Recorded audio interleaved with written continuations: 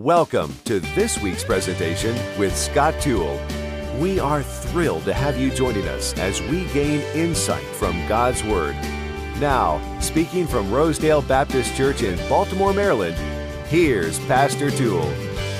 Take our Bibles, turn to Luke chapter 16, the book of Luke chapter number 16. And just a word about Christmas at Rosedale. It is the best time of the year. And just the decorations, the warmth, the songs that we sang, the fellowship that we have. Now, this Sunday on the 6th, I'm still in the book of James. But it's the premier passage on how to overcome temptation. Let no man say when he is tempted, I am tempted of God, for God cannot be tempted of evil, neither tempteth he any man. But every man is tempted when he is drawn away of his own lust and enticed. Then when lust hath conceived, it bringeth forth sin. Sin, when it is finished, bringeth forth death. And it really is a detailed description of how someone goes from serving the Lord to totally losing it. From serving the Lord to just a train wreck spiritually. And I promise you, if you come, you'll get some practical helps on how to overcome temptation. So be here for that. But then the Christmas series, The Gift, starts December 13th, and that's going to be man's gift to God, the wise men giving gold, frankincense, and myrrh. And then the Wednesday night, it's going to be man's gift to man. The greatest gift man can give to man will be in Luke chapter 17, forgiveness. Forgiveness, the greatest gift man can give to man. And then on December 20th, we'll be in John 3:16, the whole service. If you have someone that doesn't know the Lord, someone who is trying to make a decision about salvation, a great service to bring them as we look at God's gift to man. And then it all culminates on Christmas Eve. It's going to be unlike anything we've ever done in a good way. You'll leave saying, wow, that was really neat. Some video elements, some live elements, singing, preaching, all the way around. I think you'll be glad that you were a part of every single step along the way. So just kind of a what to expect, and just keep your eyes open with all that's going to be happening.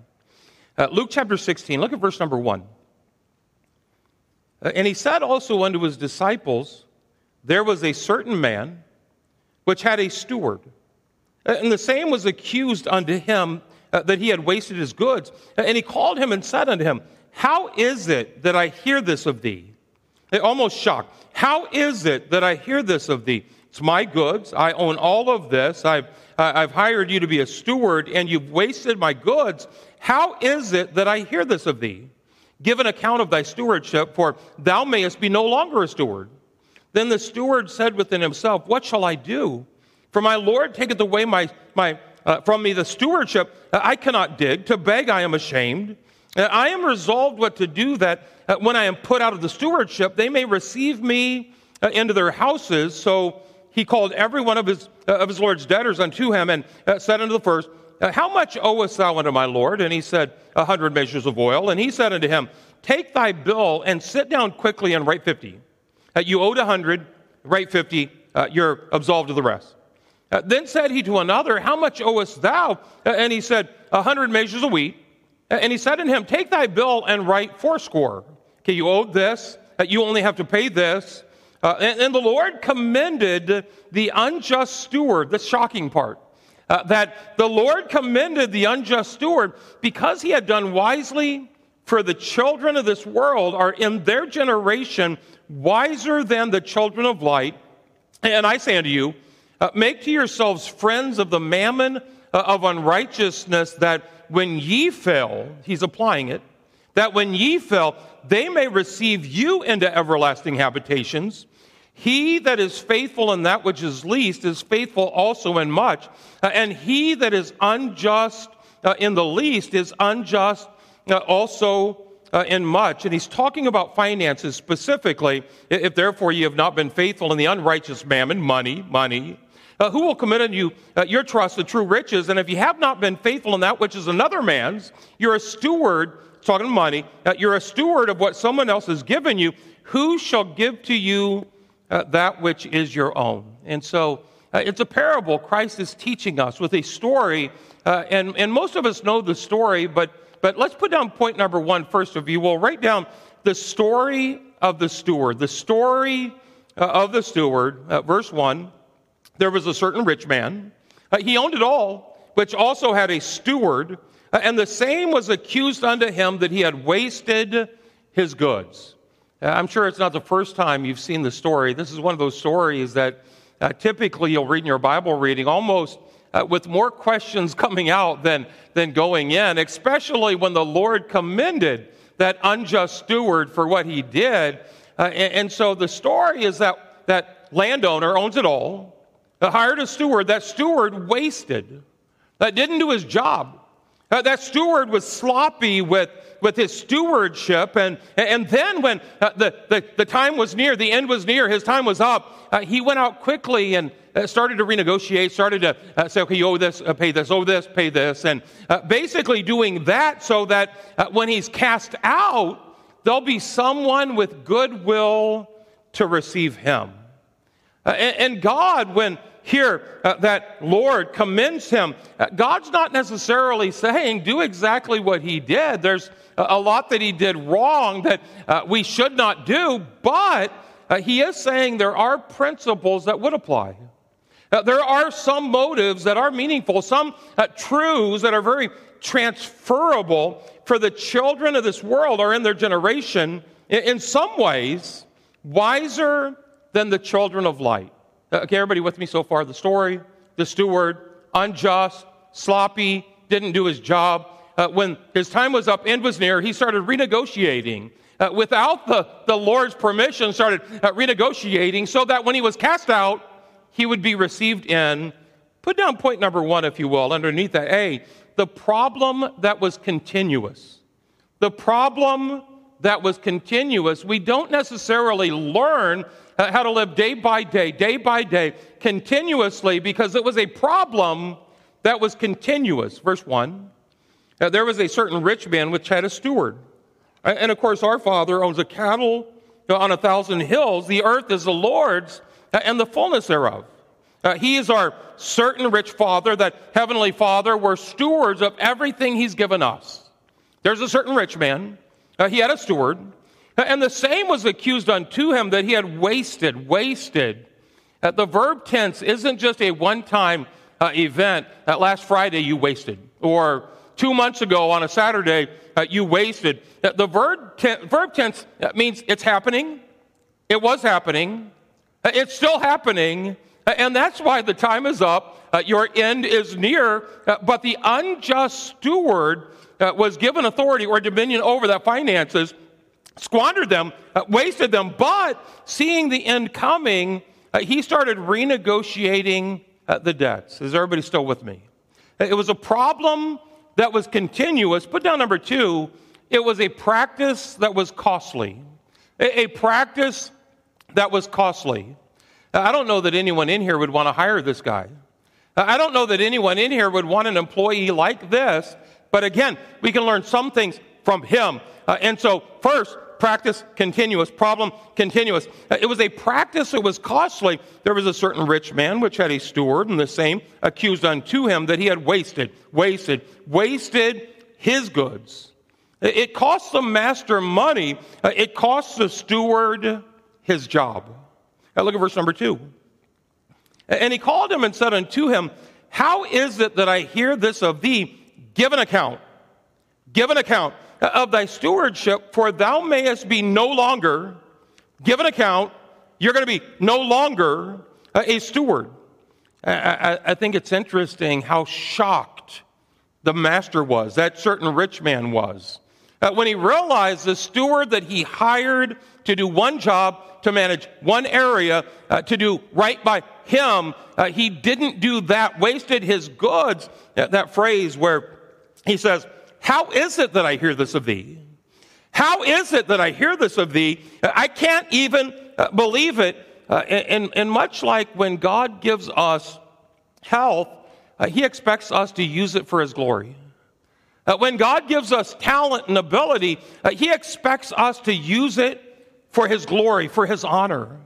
When God gives us talent and time and finances, hey, God, and when we waste it, how is it that I hear this of thee? But almost a shock in that voice, almost like Paul.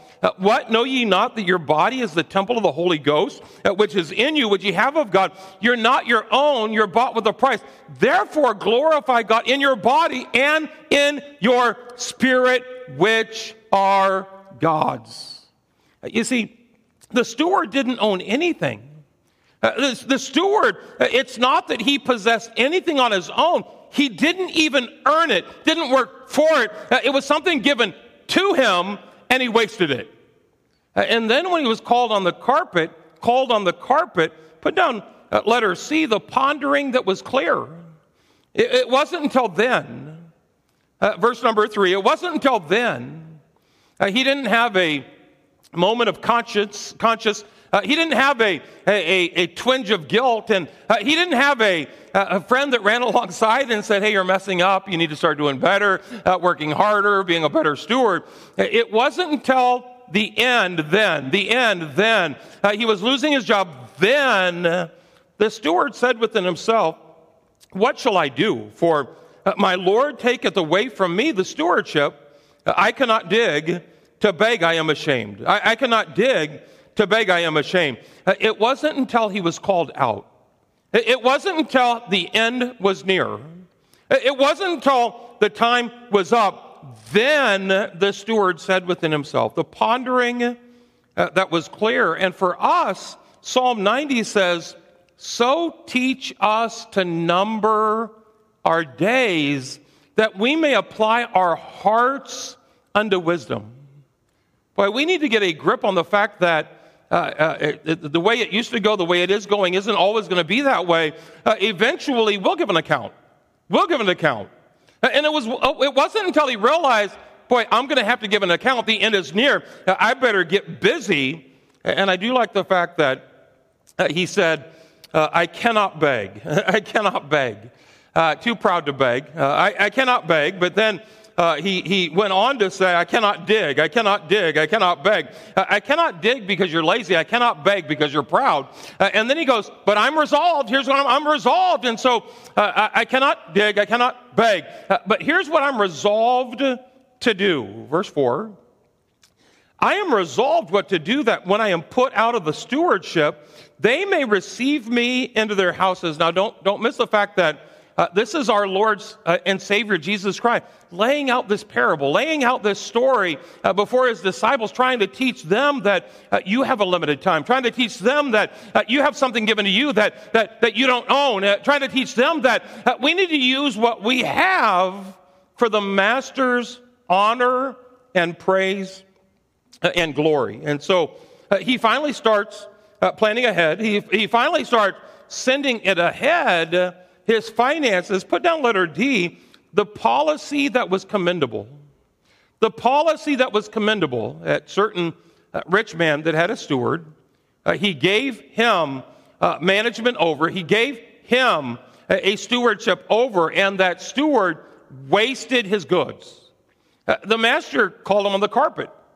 How is it that I hear this of thee? I'm shocked that you wouldn't do what you were called to do, hired to do. I'm shocked that you're squandering and you're wasting. Then the steward, when he realized he's on his way out, look at verse number 5.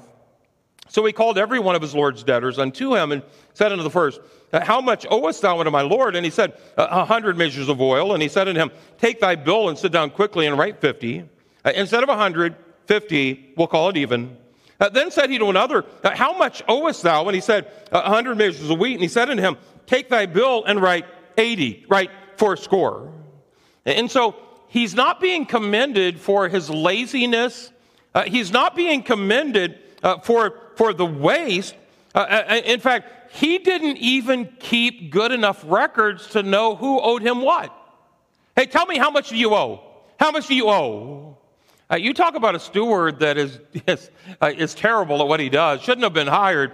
There should have been some accounting, some accountability, some management over, some oversight over that. And he didn't even know what each person owed him. Hey, how much? He called the Lord's debtors and asked them, how much owest thou? And so his methods weren't commendable, but his laying up treasures for days ahead. His investing in the future, that's what was commendable. He's not saying to us, you need to be lazy like this dude. You need to mismanage finances like this dude, this guy. No, he's saying, hey, notice how when he realized his time was up, he started living in such a way that his future would be insured. Living in such a way that the next step would be strengthened. And that's where he's renegotiating. He's making friends. He's blessing so that when he's put out, boy, they'll receive him. So many Christians, and at times, there are periods in my life where wasting talents or wasting abilities or wasting time or wasting, and God doesn't commend us for that, but he commends us for the same thing he's commended him for, and that's looking ahead, investing ahead. Letter E, write it down. The praise that was conveyed. The praise that was conveyed. Look at verse number 8. And the Lord commended the unjust steward, not because he wasted, not because he was lazy, not because he was too proud to beg and too lazy to dig. But look at it. He commended the unjust steward because he had done wisely. For the children of this world, in some ways, are in their generation wiser than the children of light. Or basically the unsaved, even at times, when they're investing, when they're stewarding, when they're saving for the future, they're looking ahead rather than just living paycheck to paycheck to paycheck to paycheck. Those unwise, those unsaved, those unregenerate are in their generation at times wiser than the children of light. If the children of light would learn some of the investment principles, and I'm not talking about renegotiating contracts. I'm not talking about even investing in this life, where the best investment you'll ever make is in the next life. The kingdom of God, the work of God, the spiritual, the eternal, and all of this is talking about that. What is our life? It is a little vapor that appeareth for a time, vanisheth away. But we spend all our energy on taking care of, today and then tomorrow and what I drive and what I wear and where I live and what I want to make sure that today, everything today. When we're going to spend eternity in heaven, and it seems like at times we take our talent, we take our ability, we take our finances, and it's all about what we do for ourselves today, almost with no thought about investing in eternity, investing in the kingdom of God, investing in things that outlast this life. And of course, we know that a lot of it is driven by covetousness, which is idolatry, because people do love this world, and we're to love not this world. And we're to set our affections on things above, not on the things here and now. We're not supposed to be looking on things that are seen, but things that are unseen. For things that are seen are temporal. Things that are not seen are eternal. And so as we set our affection up, and where our treasure is, there will our heart be also. So is everybody getting the story? A certain rich man, he turned over the stewardship, the management of his finances to this dude that was lazy, that wasted it, that didn't do right, and he was about to lose his job. And at that time, he realized, I better start focusing on that next time. When I'm cast out, when I'm done here, there'll be those that will receive me, those that will be welcoming me. And so put down letter F, if you will, the principles that were concluded. The principles that were concluded. Certain rich man, unjust steward, wasted, lazy, proud, until he was about to lose his job. And then he did something very wise. Boy, he started investing in the future. And it's almost as if God says, hey, look at what he did. Look at what he did. But take note of where he put that focus, that emphasis. And if Christians would focus like that, on eternity, not today, not tomorrow, not what we spend or expend today. And so the principles that were concluded, I'm going to give you three of them. Number one, what we can take away, the practical application. Number one, be good stewards of what God has given you. God's the one that gave you that ability. God's the one that gave you that talent. Hey, be good stewards of those. Now, the stewardship is always based upon, am I doing with that talent the reason that God gave me that talent? Am I doing with that ability, those blessings, that finances, that job, that ability, am I using it for the very purpose that God gave me that talent and that ability and those blessings? By the way, God didn't give us that talent to primarily just make ends meet and just make a career and a living. But God gave me that talent to be a blessing to the kingdom of God, to bless the body of Christ, to focus on the work of God. Hey, that's why God gave us that. And now praise the Lord if you're blessed at work and the pay's raised and your salary. Hey, praise the Lord for that. If the overflow is more blessings on you, but don't ever let us forget it's not about us, it's about Him. We don't own it. We've been given it. We don't own it. We're stewards of it, and we're to make sure that we have His heart, His goal, His purpose in mind with everything that He's given to us. Number one, be good stewards of what God has given you, that talent, that ability, that time, that health, that the influence, the opportunities, the finances. Number two, realize we have a limited time to invest in the future. We have a limited time to invest in the future. Boy, He came and said, how is it that I hear this? How is it that I hear this of thee? Hey, you're no longer going to be a steward. The time's up. The end is near. Hey, realize we only have so much time. So teach us to number our days. What is our life? It is even a vapor. Number three, be a steward of what you've been given. Number two, realize we have a limited time. Number three, invest in the future, the spiritual, the kingdom of God. Look at verse number 8. The children of this world are in their generation wiser than the children of light. Now notice the emphasis, in their generation. In their generation. Hey, the children of this world aren't investing in the spiritual, the kingdom of God, the eternal, but in their generation, what they're doing there. Hey, He was investing in time to come. Boy, how much more should we be investing in eternity, that eternal time to come? Look at 8 again. The children of this world are in their generation wiser than the children of light. And I say unto you, make to yourselves friends of the mammon of unrighteousness, that when ye fail, that when ye die, that they may receive you into everlasting habitation. Is anybody tracking with me on this at all? I'm trying not to go beyond what the text says, but the text is pretty much micro-focused on this. Boy, everything we have is from God. We're to be stewards over it. We're to manage it in the way, use it in the way for the purpose, the reason that He gave it. We have a limited time with which to do it, and we need to be investing in eternity, investing in the future.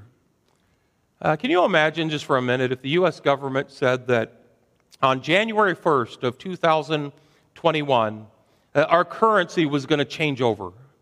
The U.S. dollar was going to change over to the U.S. who knows what, but new currency. And so for the next month, it's December 2nd, maybe, 3rd today. For the next month, maybe 2nd, next month, you're going to have to live U.S. currency, but anything that's not exchanged before January 1st, we have to exchange it to that new currency January 1st. And anything that's not exchanged before then will be worthless. Not worth the paper it's printed on. Boy, it would be devalued to nothing.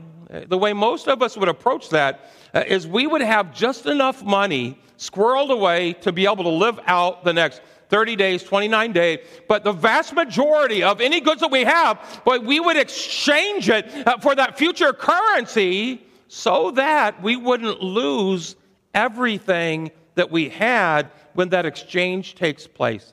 Is anyone following the story at all? Hey, there is a set time when there's going to be an exchange.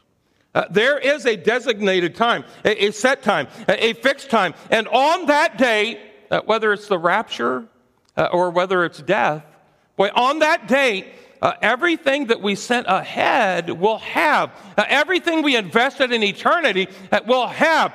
Everything that we poured into the work of God, kingdom of God, the eternal, hey, our families, blessing, people, hey, we'll have that.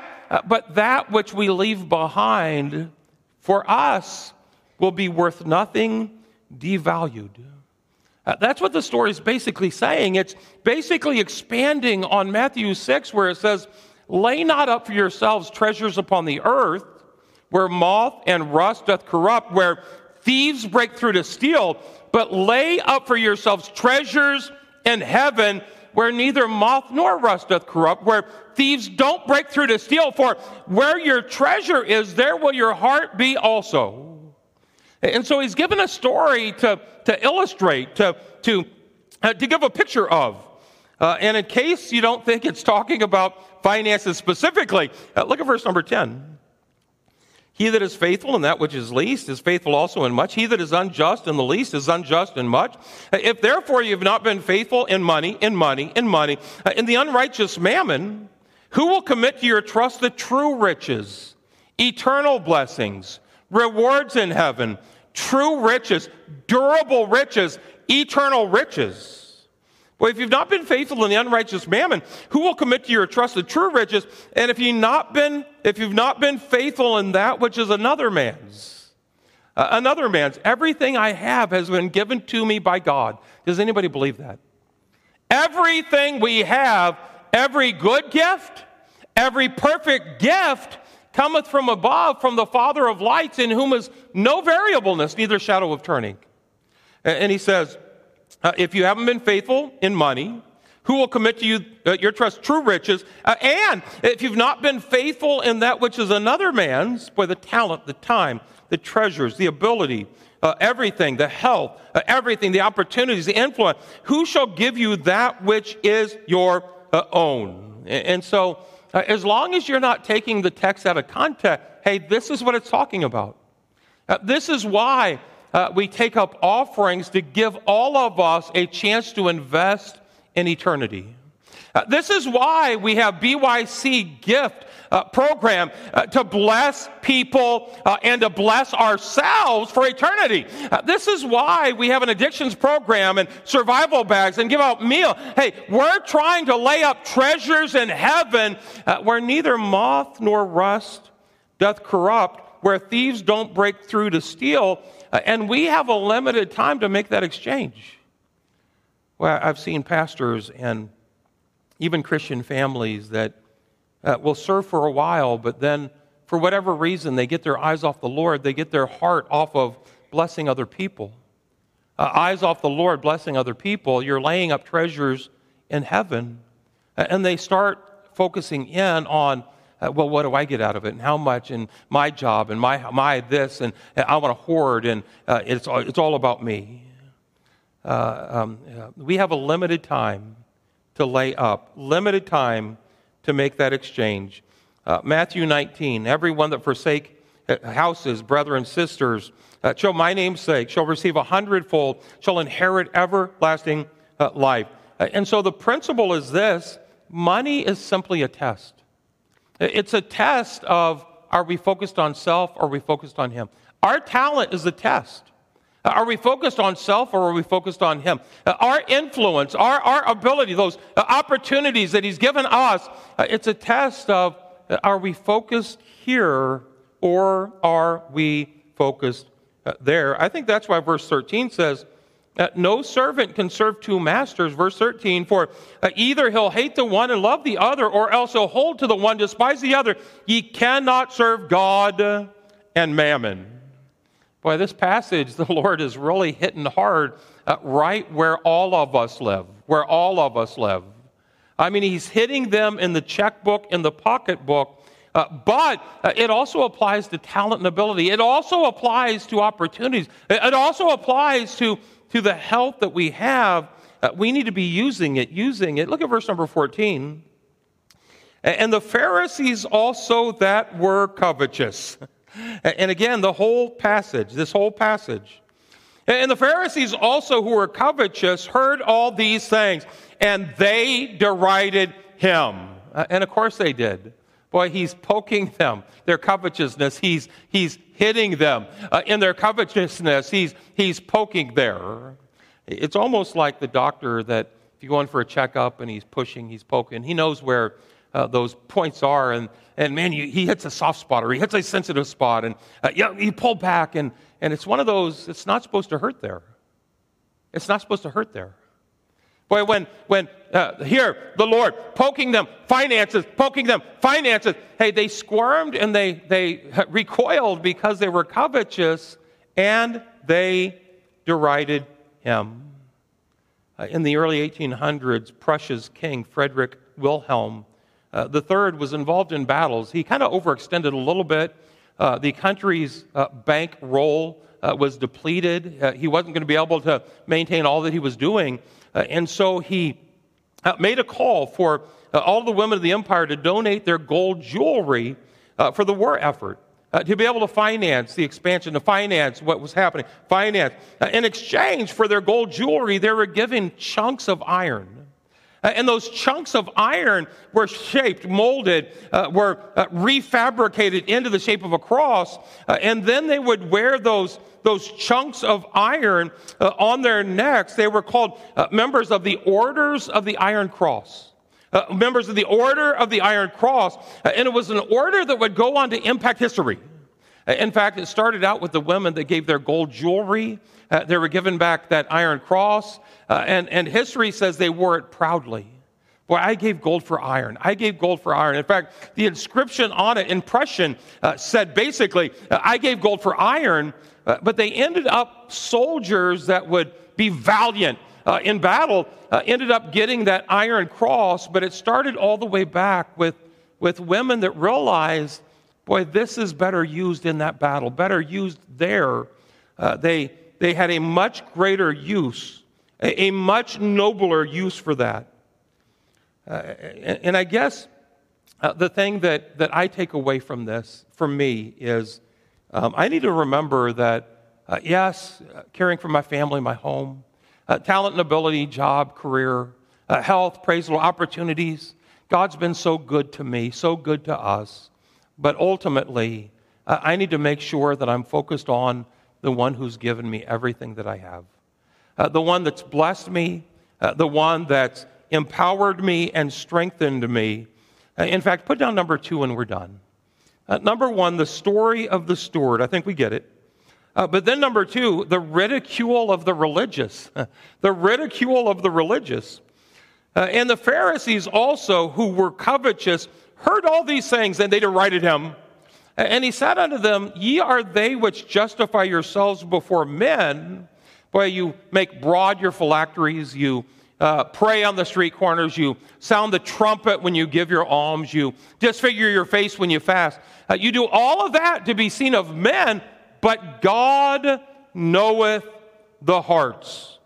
And so, as we walk through this and then walk past this, it's a good reminder for me when God's poking me, poking me in the covetous area, that covetous region, that heart area.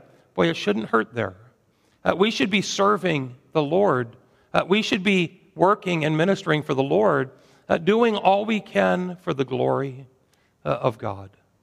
They gave gold for iron, This unjust steward in this one way, squandered, lazy, proud, but in this one way realizing, hey, I need to focus on that next step, those next years, because I want to have friends that will receive me and would be honored to be a part of me when I lose this stewardship. All we are here are stewards of different abilities, different talents, different amounts. let's determine that we use everything we have for the glory of God. And that is today's message. We invite you to tune in next time with Scott Toole as he presents another message from Rosedale Baptist Church. For more information about today's presentation or about the ministries of Rosedale Baptist Church, go online to rosedalebaptist.org. That's rosedalebaptist.org. Join us again next time as we study the Bible chapter by chapter, verse by verse.